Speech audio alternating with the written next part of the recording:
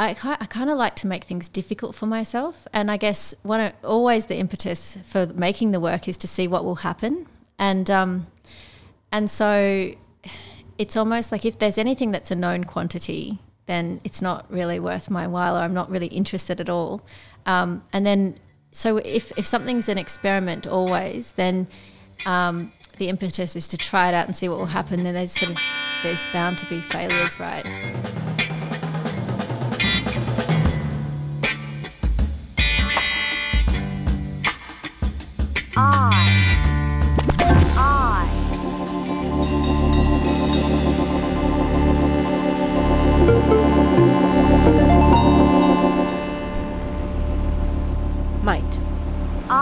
Might have a story for you. Hey, Matt Levinson here, and I might have a story for you today. Gemma Smith is an artist whose work I've loved for a long time. She's also an old friend, and like so many friends, there's so much I've never had the chance to ask her. Her work's taken shape as paintings on canvas and chessboards, architectural sculptures, a big Sistine Chapel Ceiling-esque painting high above Brisbane Supreme Court. It's inspired fashion and textiles, designer rugs, even architecture. It defies formats and expectations. It's uncontrived, yet controlled and deliberate. It's serious, exploratory, impressionist, adventurous. There's something really joyful and exhilarating about it. The process of the work seems really crucial, and it's something that you don't really see in the gallery. So despite being friends for years and having had the chance to visit you in the studio, Gem, I've always been intrigued to know more about how you make your work. That's what this podcast is about. Talking to great people who you know and love, their work and who they are as people. But you probably should have asked all the nosy questions about all that stuff earlier on, and now it's just assumed knowledge. That's what this is about, asking some of those questions. Gem, thank you so much for saying yes to doing this. Thanks, Matt. You know, in a way, even though we're now, a number of episodes down in this series, it was you saying yes to doing this that was like a real catalyst for me. Like, this is actually something that I could really do. So it really played a pivotal role in this thing existing, whatever it is. That's great. I'm glad we finally got to do it. I've always been interested in how you ended up doing what you do. You know, that's kind of the story of this podcast. Can you go back as far back as you like? I don't know, parents, grandparents, I don't know, way back even further if you want. Are there any clues to what you do, you know, looking back? So I guess I came from a family that really appreciated art. My grandmother went to the National Art School in the late 30s, and my, grandfather was sort of used to sketch and was a patron of the arts, and my dad was was actually the art director for a record company, so commercial graphics, and my parents met at my dad's exhibition opening. He paints, and so I sort of grew up surrounded by art.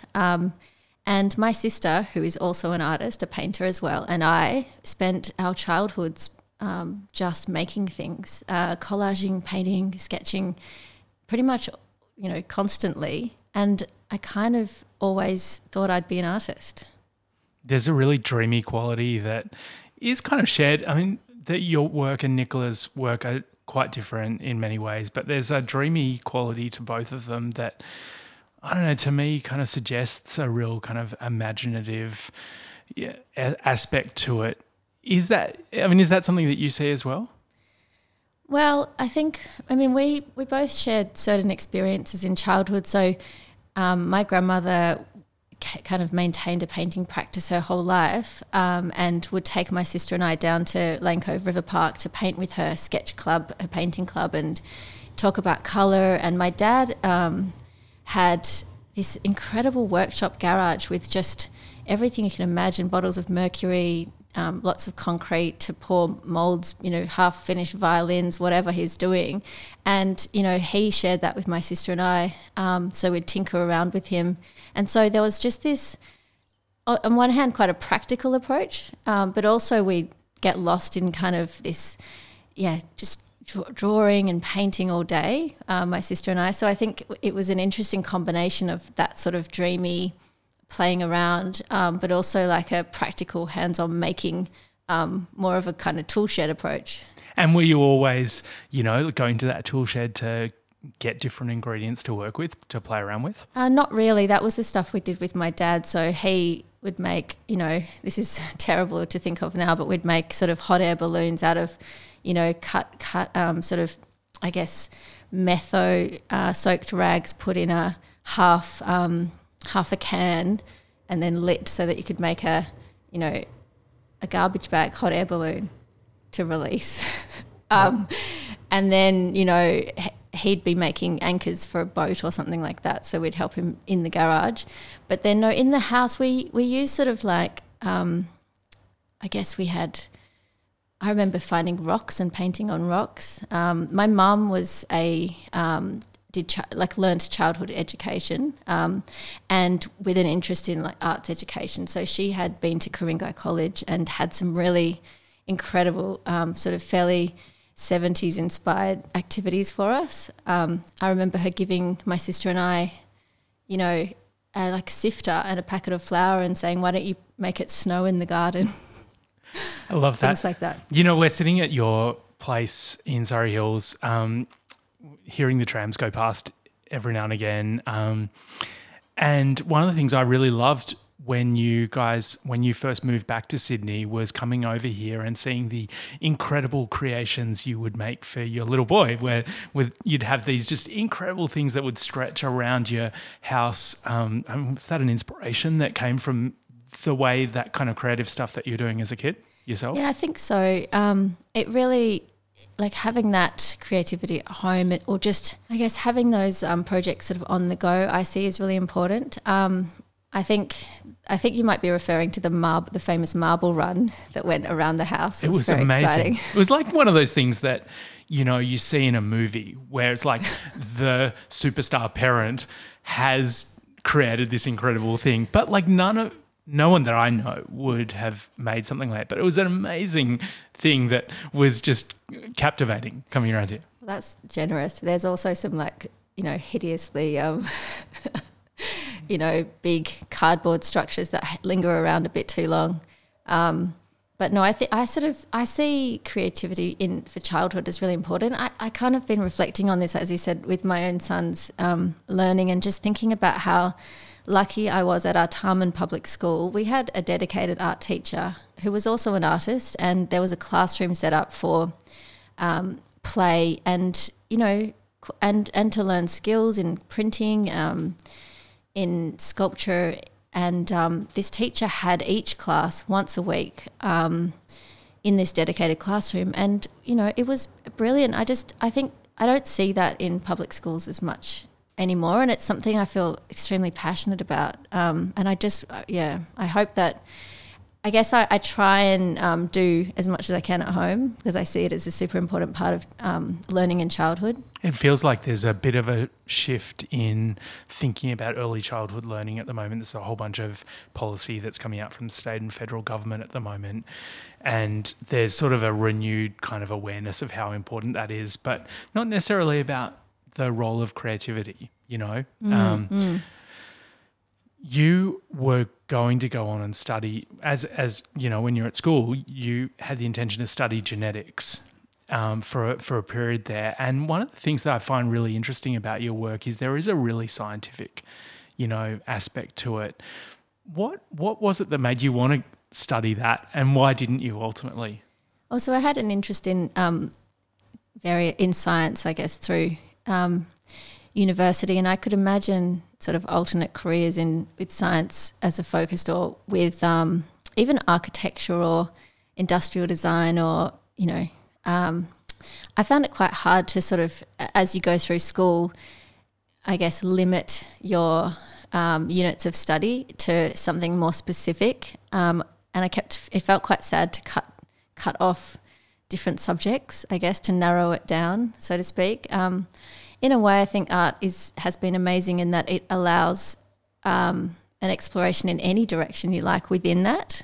So I guess through some of these projects I've been doing, I've been able to incorporate some of my, technical interests or whatever. And so, for example, that I made that installation with thousands of balloons and got to sort of fully investigate and learn all the technical elements to the materiality and the and I guess the outcomes for various scenarios for balloons or something. So in a way, I kind of feel like, yeah, it's possible for me to sort of follow other interests within the kind of headspace of being an artist. But yeah, it's tricky, I think. Your first work was shown at a bunch of artist-run spaces, so the likes of Gallery 132 and New Space and a bunch of other independent spaces that are long gone now. But I reckon probably the first time I met you and the first time I saw your work was these really exquisite, texture. I think it was probably at First Draft Gallery, and there were these sort of really minimal textured canvases and stitched canvases, and some that were using, train tickets and things like that. And it's a long way back from the work that you're doing. Can you tell me about what you were working on at that time? Yeah, so I guess I remember those days of artist run spaces, which were so important in Sydney, and still are. And I think that work specifically had been the sort of work I was looking at when I was at university. It's quite minimal abstraction, and I had used a single texter to make marks across the canvas, and the lifespan of the texter sort of dictated the number of panels that it would cover, and therefore the size of the work or the length of the work. And so it was more of a conceptual approach. And there was some of these stitching works which were sort of machine stitching onto painted canvas. Within about a year from then, so that was about 2001, 2002, within about a year, so if we're thinking about 2003, suddenly your visual palette just really exploded. And the sort of first sign, I guess, of the work that has, the kind of visual aesthetic that's kind of carried through a lot of your work since then appeared then, these blasts of colour, much larger canvases, quite geometric and yet, not following any clear structure. There was these quite flamboyant sort of paintings. What happened in that moment? Because you went from this really limited palette, obviously following this kind of clear process to that next aesthetic that has really dominated what you've done since then, even though it's grown and evolved over time. Yeah, so I think though that work did begin in about 2003, and I guess it was where I began my sort of love for paint. In a way, the works prior to that weren't really invested in paint. They were paintings and they were speaking a language of painting, but I don't think they were, I'd really discovered, paint in a way, and colour specifically. So that first exhibition that you're referring to was at Mott Projects in 2003. Look, I think it really followed a trip I took, my first sort of proper art trip to Europe, and I went to Berlin and I went to Venice to see the Biennale, and to Zurich and some other places, and I just really looked at a lot of art, and I remember having a moment with painting. I think it was in Venice at the Museum Cora. It was an exhibition looking at painting, and it was just this, I felt this super generosity of this medium, and I had a very strong moment with it, and I think it was inspiring to me. And I think after that, I kind of went into, I started back after that, and I got lost in that direction, I guess, and I'm still on that tangent now. It's so interesting because soon after that you moved up to Brisbane. There's probably this period of a couple of years where things sort of continued on much as they had, and you got to a point around 2005, 2006, a couple of years after moving up to Brisbane, where there was just this explosion of, different stuff, we start to see, you stepping into this kind of sculptural and architectural spaces with these adaptables and boulders, and the paintings are growing as well. But there seems to have been a period when you first moved up to Brisbane where there was a bit of a pause in that kind of productivity or that creative productivity.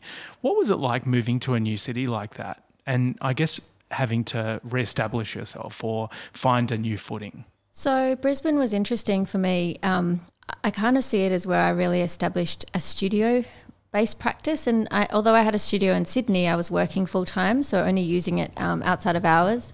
And what Brisbane afforded me was this kind of time and space to really just to work and to really.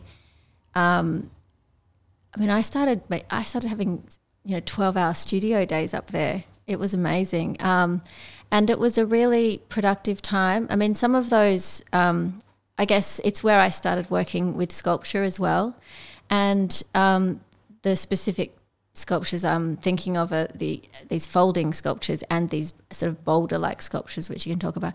But they took a lot of time. They took about 4 years in research and development to sort of from beginning of kind of idea process through trial and error until I actually had them finished. And so the time I had in Brisbane was, especially in the beginning, is very special. I was at Metro Arts and had this lovely studio full time. Transitioned to full time art practice over the next couple of years, which was incredible as well. And I just sort of I found the quietness of Brisbane really conducive to working hard and enjoying that. Was it in a way like an R&D period that sort of set you up for that next stage, of developing those sculptural pieces? Well, I was working on painting at the same time, and I guess there was all of these questions that were coming to me, or, difficulties I was having with painting, and that I feel like that's what the sculptures were solving in a way for me. So, even though I'm calling them sculptures, I think of them as, part of the painting project as well. I often think of you as much as a kind of a materials scientist in the way that you work, this really rigorous approach to tracking down materials and really testing the edges of what is available and possible. You were making these sculptural pieces. Can you talk through the process of where the idea comes from, how that starts, and then track that through to how you realize that by finding the materials that can help you realize that vision? Because that's it's not a simple process. It's not like you can just get that stuff off the shelf. So those sculptures are the adaptable sculptures, and they did take a while, and I think they sort of start with the paintings as well, so in that language of painting. So what was happening with the paintings was that I was making these geometric sort of hard-edged acrylic paintings and deliberating extensively. I guess to explain them, I had set myself a series of limitations or parameters, and I was playing them out almost like a game, and I was increasingly imposing rules upon my process, and that was as a way of I guess making it interesting for myself, and to generate a way to generate ideas. And so I found as I was progressing with these paintings, I was almost unable to decide how to leave them, how the composition should be sort of finally complete. And so I kind of had the idea that maybe I could leave that part of the process of painting, like the final composition, in the hands of the audience. And so I came up with the idea of these adaptable sculptures, which basically when they're flat, they sit like a tangram or something, so shapes of colour. But then as an audience member or a viewer, you can pick them up, sort of flip them around and position them into different situations, and there's almost an infinite number of positions they can be sat in, and they sort of do look like three-dimensional paintings. Does that sound about right? Yeah, they you get a sense of that. When you've shown them, they've almost always been in a gallery with those paintings, right? Yeah. And so there's a real connection between them. Yeah, and I mean, to take a step back further, I think those paintings, I feel like they almost had the aim of, keeping the viewer occupied, or the viewer sort of holding a gaze somehow. And I think that the sculptures relate to that in a way that they're sort of taking that one step further, which is sort of to demand engagement physically. This kind of like thinking about the way people interact with the work also comes from like a further step back, which was that I had a job as a museum attendant when I was just finished art school at the MCA in Sydney, and I spent an awful lot of time watching people interact with art, and I think it had an influence on me. And the way that I think about people viewing the work. So anyway, back to the sculptures. No, before we go on, tell me about that. Like, what did you learn from watching people? Well, so I think, I don't know if I learnt anything tangible, so to speak, but I think when you watch, when you get to look at artwork for a really long time, that's pretty interesting. But then when you watch people looking at art, there's something that's really, really interesting about this work in the sort of the way that it's really playful. There's something really playful about it. It comes out of this very rigorous process that you went through to develop it. But there's something sort of surprising, in a gallery space. I remember seeing the work shown, those adaptable works, and people would be like, oh, am I supposed to like touch this? And there's this real tension between them being like, as you said, like they look a little bit like a tangram. Like it could be like a child's toy. And they're also things that are, shown in art galleries in this really serious context, acquired by museums or by collectors. They're sort of straddling these two like quite interesting spaces.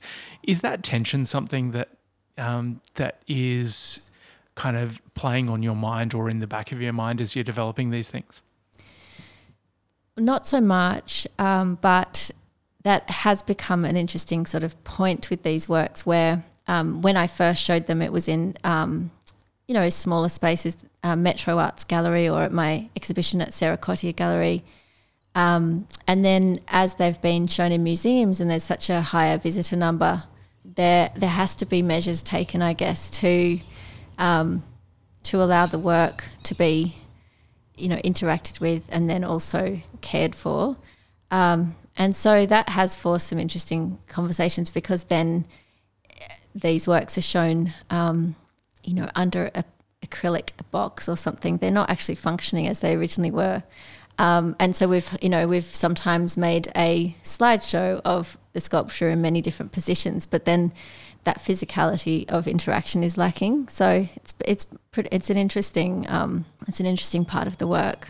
I've been really shocked at various times with the way that you work over time. There's a real wave of creative destruction in developing some of these works. Visiting you in the studio and seeing paintings, you'll paint these just what are, to my outsider's view, stunning paintings. And, a day or two later, I'm like, I hear, you've started again. Like painted the whole thing over and started again. And that's something that you would never see in the gallery when you see the work. You never see that kind of behind the scenes. It's a process that is really intense. And yeah, as I said, anyone seeing the shows would never see that. What is it that's driving you in that moment? I kind of like to make things difficult for myself, and I guess always the impetus for making the work is to see what will happen, and so it's almost like if there's anything that's a known quantity, then it's not really worth my while, or I'm not really interested at all. And then so if something's an experiment always, then the impetus is to try it out and see what will happen. Then there's bound to be failures, right, within that process. And I guess it depends the kind of work. So, for example, some of the paintings are built up slowly, piece by piece, and I can maneuver that or change that, or sometimes I'll change a colour, 16 times before I'm happy with it.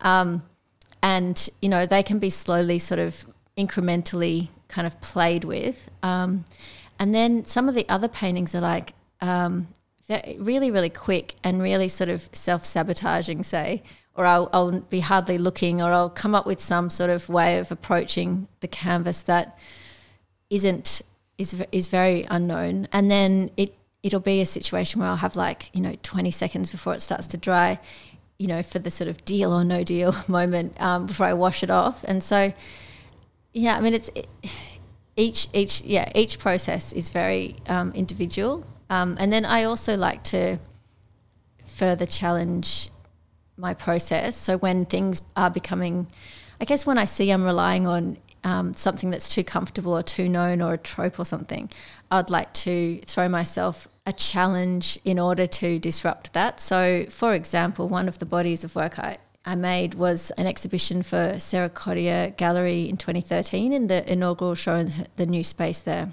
I had noticed that I was working with these 2-colour paintings at the time, and I had noticed that I was really comfortably mixing the second colour to sit relationally to the first, and it was almost like it was boring because I sort of had it down somehow.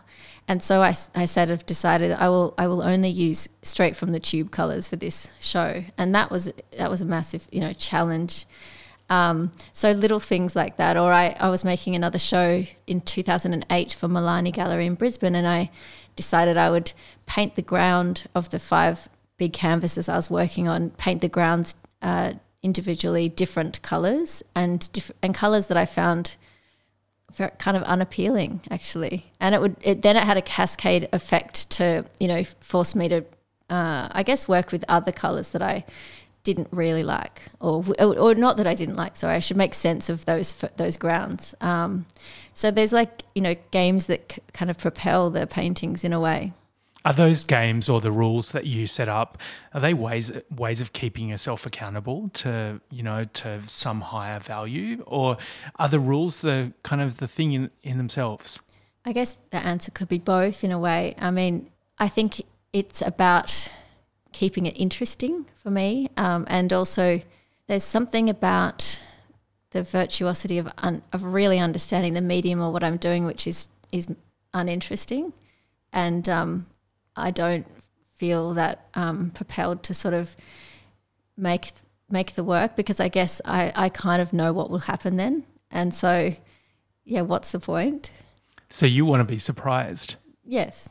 There was this moment, this remarkable shift in your work when I guess it was sort of a little bit further along, where talking about 2009, somewhere around there, where your work with the boulders went from being these flat sort of monotonal sort of surfaces to starting to work with these plastics or perspex, or you will know exactly the material you are using, but it turned those works into these just incredible light pieces, which are quite phenomenal to see.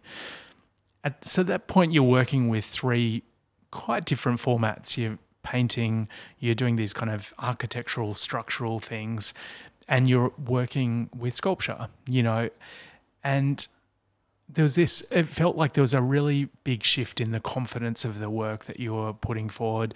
You were included in shows at Goma, at Gertrude in Melbourne, this show on Cubism at Heidi in Victoria.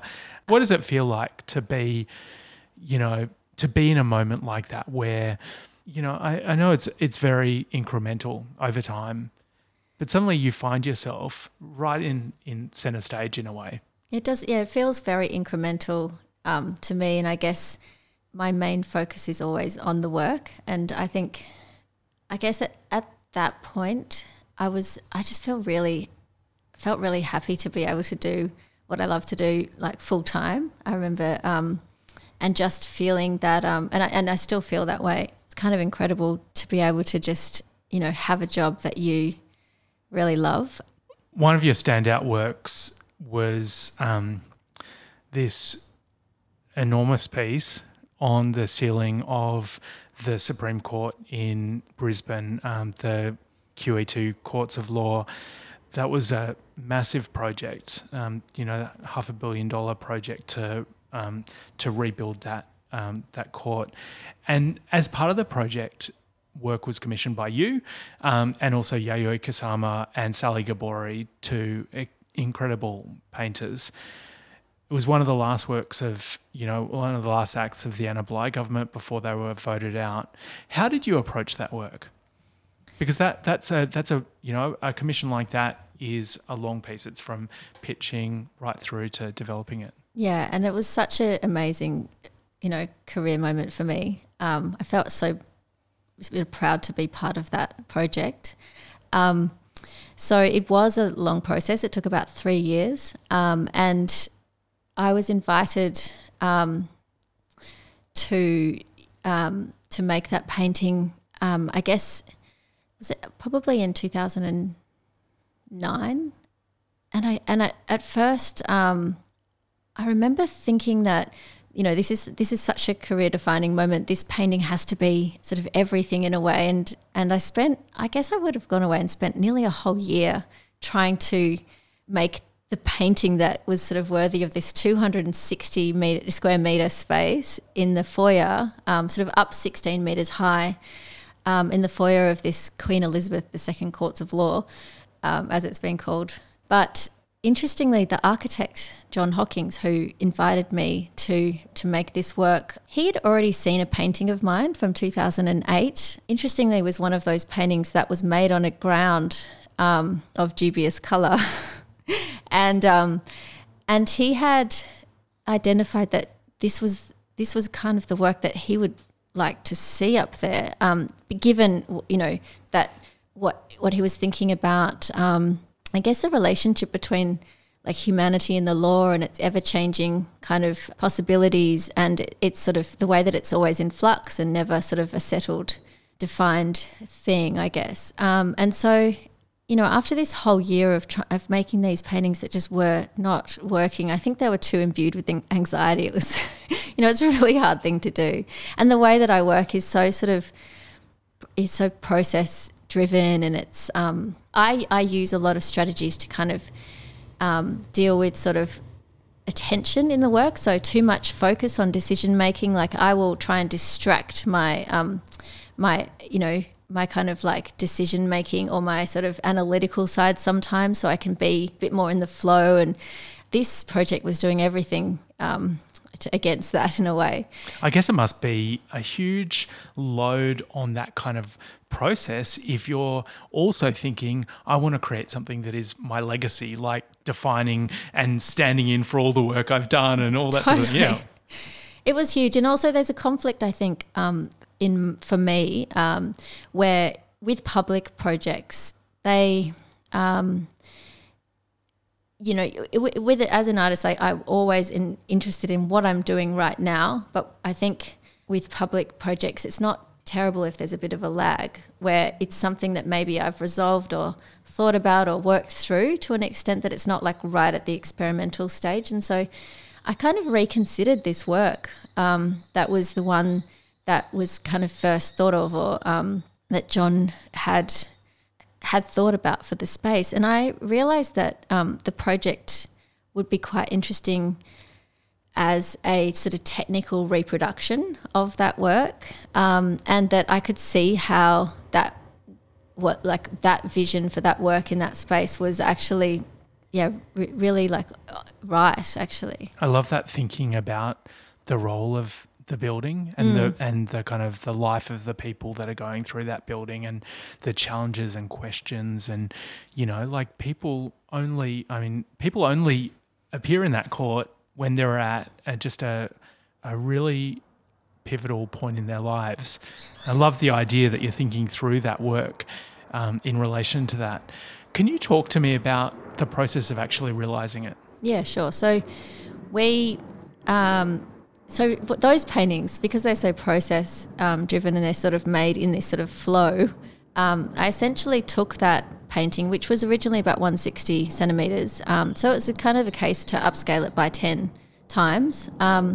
So I took that painting and I sort of deconstructed my actions in making it into about 160 different layers.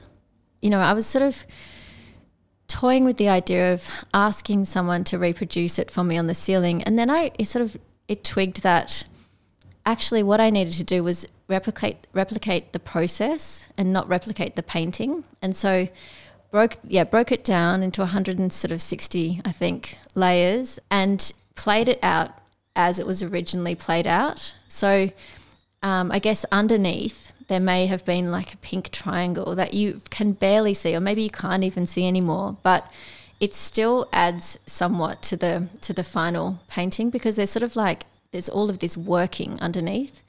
And so I worked with Cracknell and Lonergan, Peter Lonergan, who had worked on some amazing ceiling paintings in Paris at the Quai Branly Museum.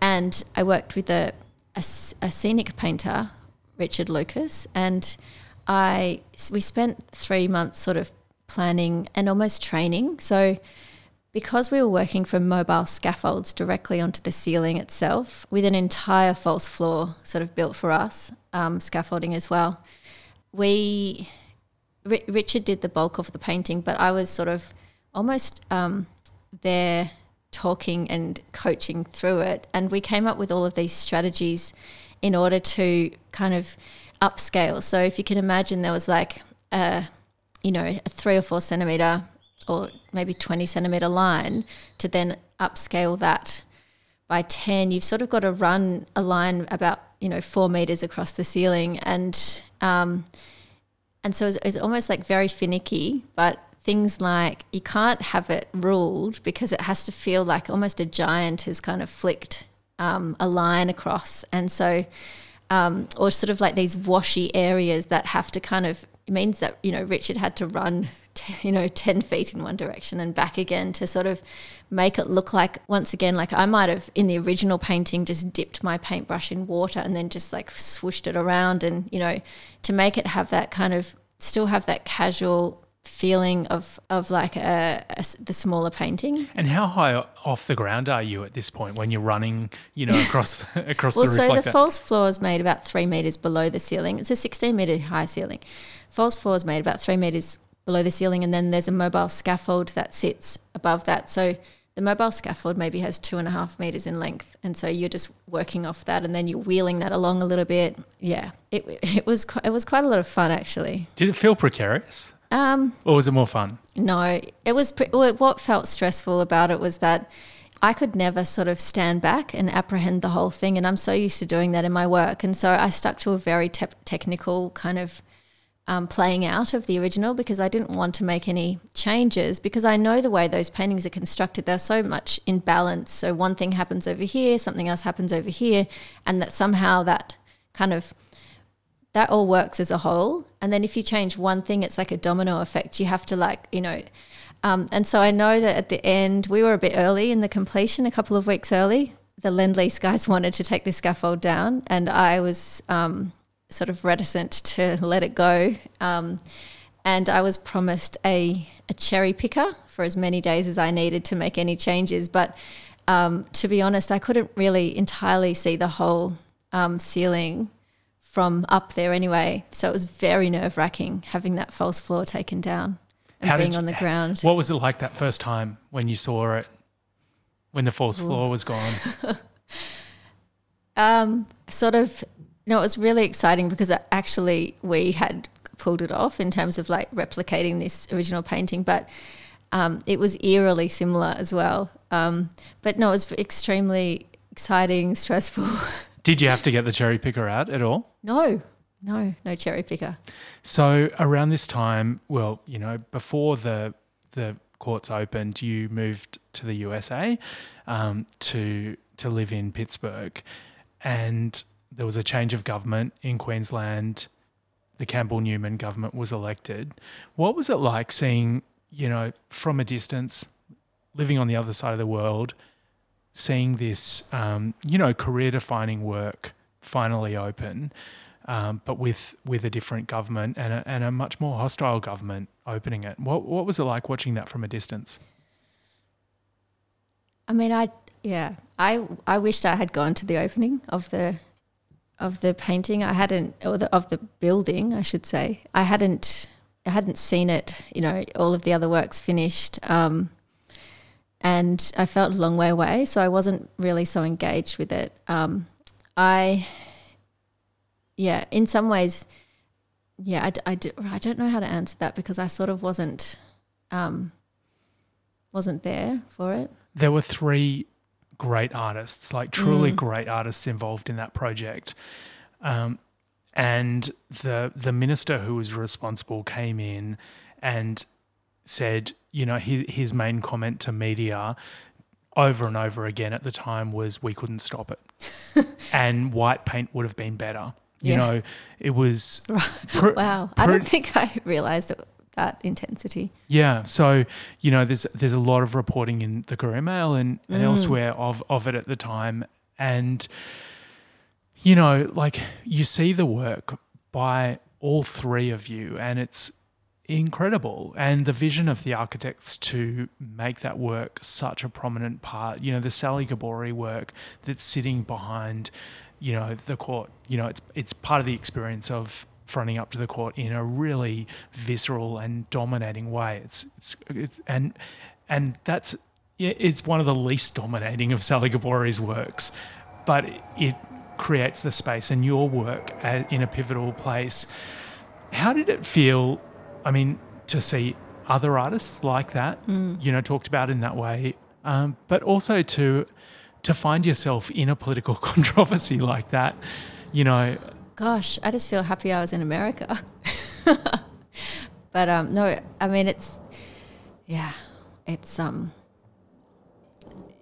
it's quite sad for all the people that put so much time into it. It must have been hard to be in Brisbane at that time.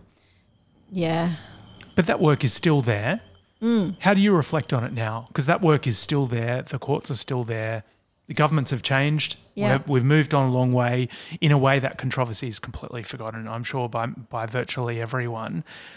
How do you reflect on the work now? Well, I know that it gave me, in terms of my own practice, it was such an important work, not only for the obvious reasons, but funnily enough, before I made that work, I found making large paintings really exhausting or, stressful or somehow like a big deal in a way. And so it really changed my sort of relationship with scale in my work. And so it was very immediate. I remember the first few large paintings I made after that were just joyful and a breeze in comparison to the ones before that. And it was really quite a magic transformation for me. It's hard to explain. It was so clear, and that has sort of stuck with me to this day. So that, it really changed my relationship to scale very dramatically. I think that's a really good place to finish this conversation. It's been so great to be able to talk with you about this, Gem. Before we do wrap, I want to run 3 questions by you, and just give me straight off the top of your head. This is not, this is not something that you need to delve into too deeply. But what I want to start with is, what's keeping you up at the moment? Well, it's kind of that question of creativity for children, I have to say. I know we've talked about it already, but I really would like to somehow see. I think about how we can bring more or less prescriptive activities to children, or how we can work to make sure they're having a good dose of creativity in schools. I love that. Where so either on the one hand devices or packing them off to do activity after activity, there's not that same sort of open-ended exploration and adventure. And yeah. What about who I should speak to next?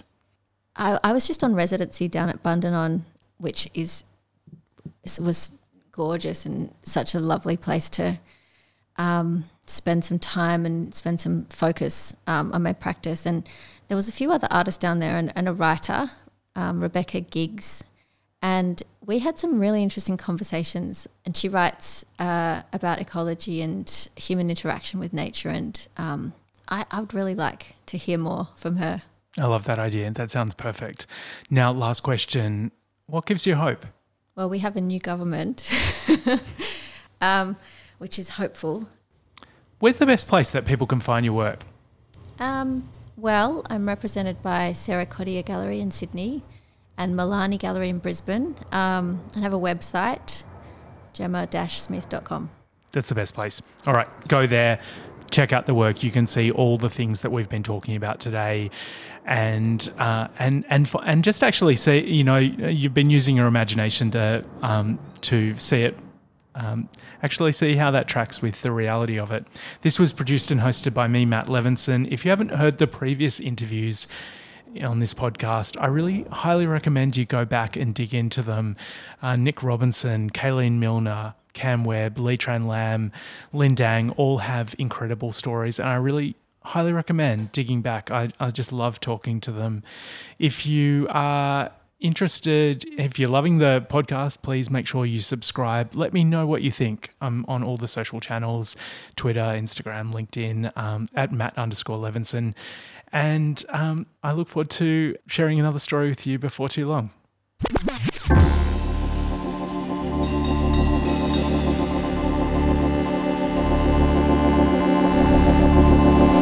I might have a story for you.